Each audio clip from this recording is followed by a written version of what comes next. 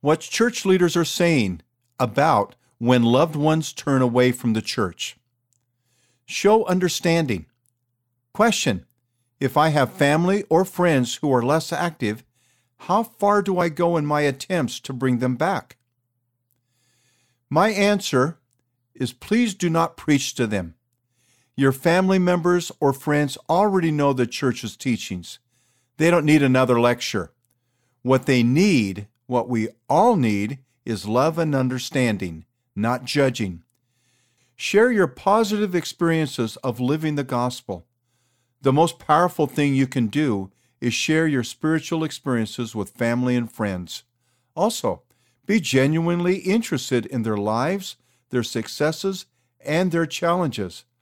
Always be warm, gentle, loving, and kind. President M. Russell Ballard, acting president of the Quorum of the 12 Apostles.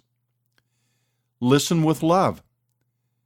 Let us follow the Savior's path and increase our compassion, diminish our tendency to judge, and stop being the inspectors of the spirituality of others. Listening with love is one of the greatest gifts we can offer, and we may be able to help carry or lift the heavy clouds that suffocate our loved ones and friends, so that, through our love, they can once again feel the Holy Ghost and perceive the light that emanates from Jesus Christ. Sister Reina I. Alberto, Second Counselor in the Relief Society General Presidency. The influence of faithful parents.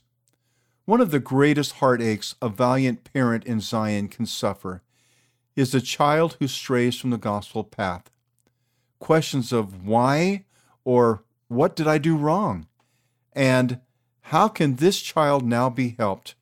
Are pondered without ceasing in the minds and hearts of such parents. Parents who honor temple covenants are in a position to exert great spiritual influence over time on their children. Faithful members of the church can find comfort in knowing that they can lay claim to the promises of divine guidance and power through the inspiration of the Holy Ghost and the privileges of the priesthood.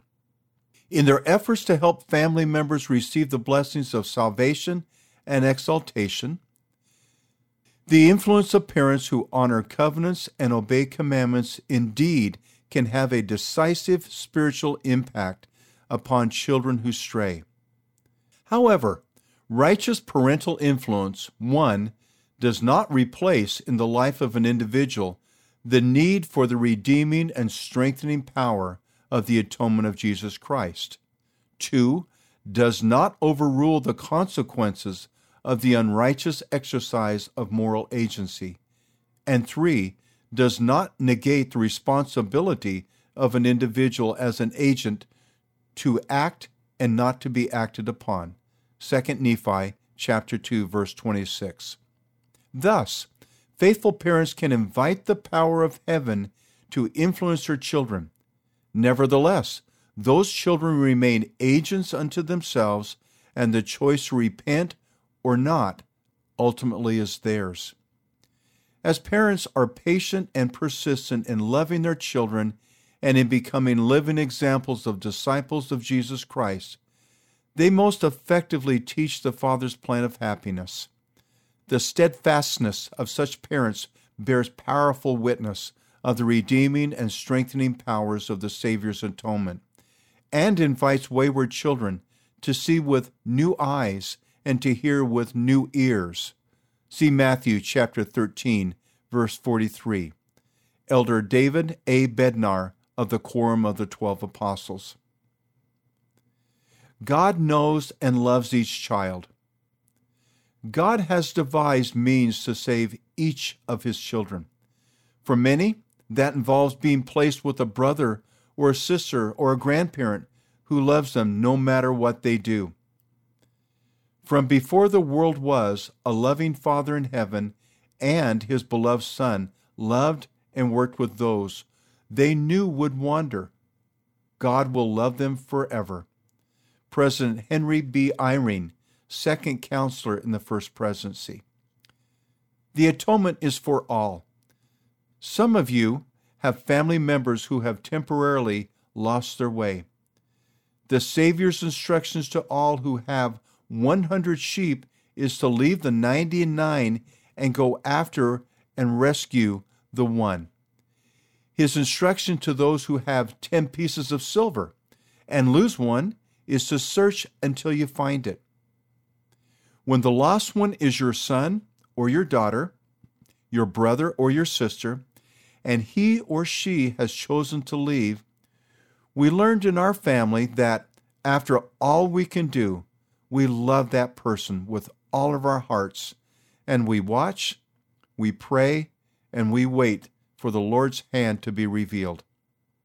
All of us fall short of the glory of the Father. See Romans chapter 3, verse 23. All of us need the Savior's atonement to heal us. All of us are lost and need to be found. Elder Brent H. Nielsen of the 70. The testimony of the Spirit is real.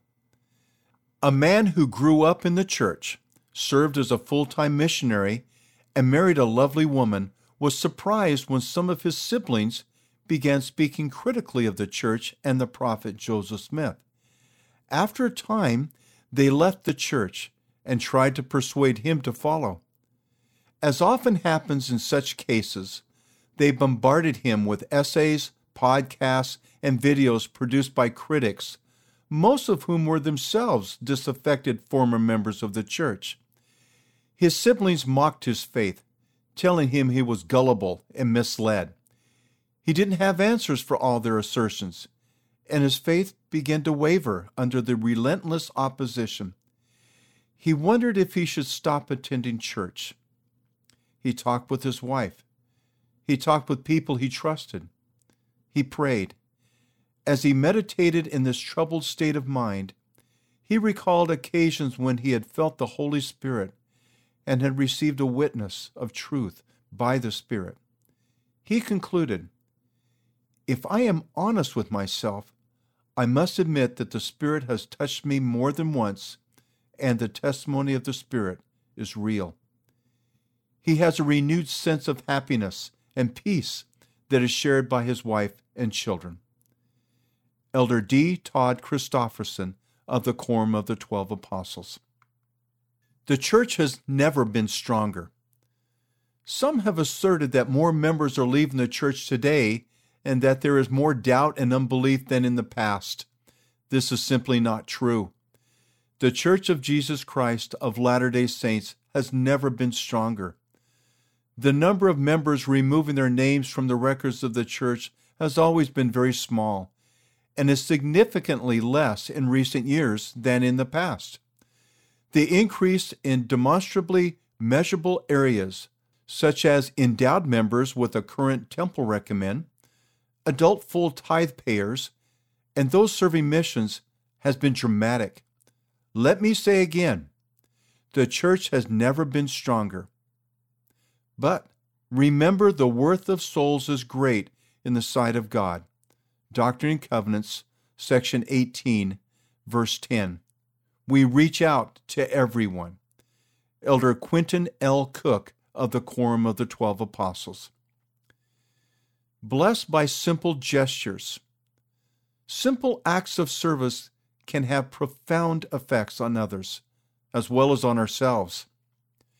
I have heard countless stories of brothers and sisters who were blessed by a simple gesture of inclusion and welcome at church, a thoughtful email or text message, a personal contact at a difficult time, an invitation to participate in a group activity, or an offer to help with a challenging situation. Single parents, new converts, less active members, widows and widowers, or struggling youth may need extra attention and priority help from ministering brothers and sisters.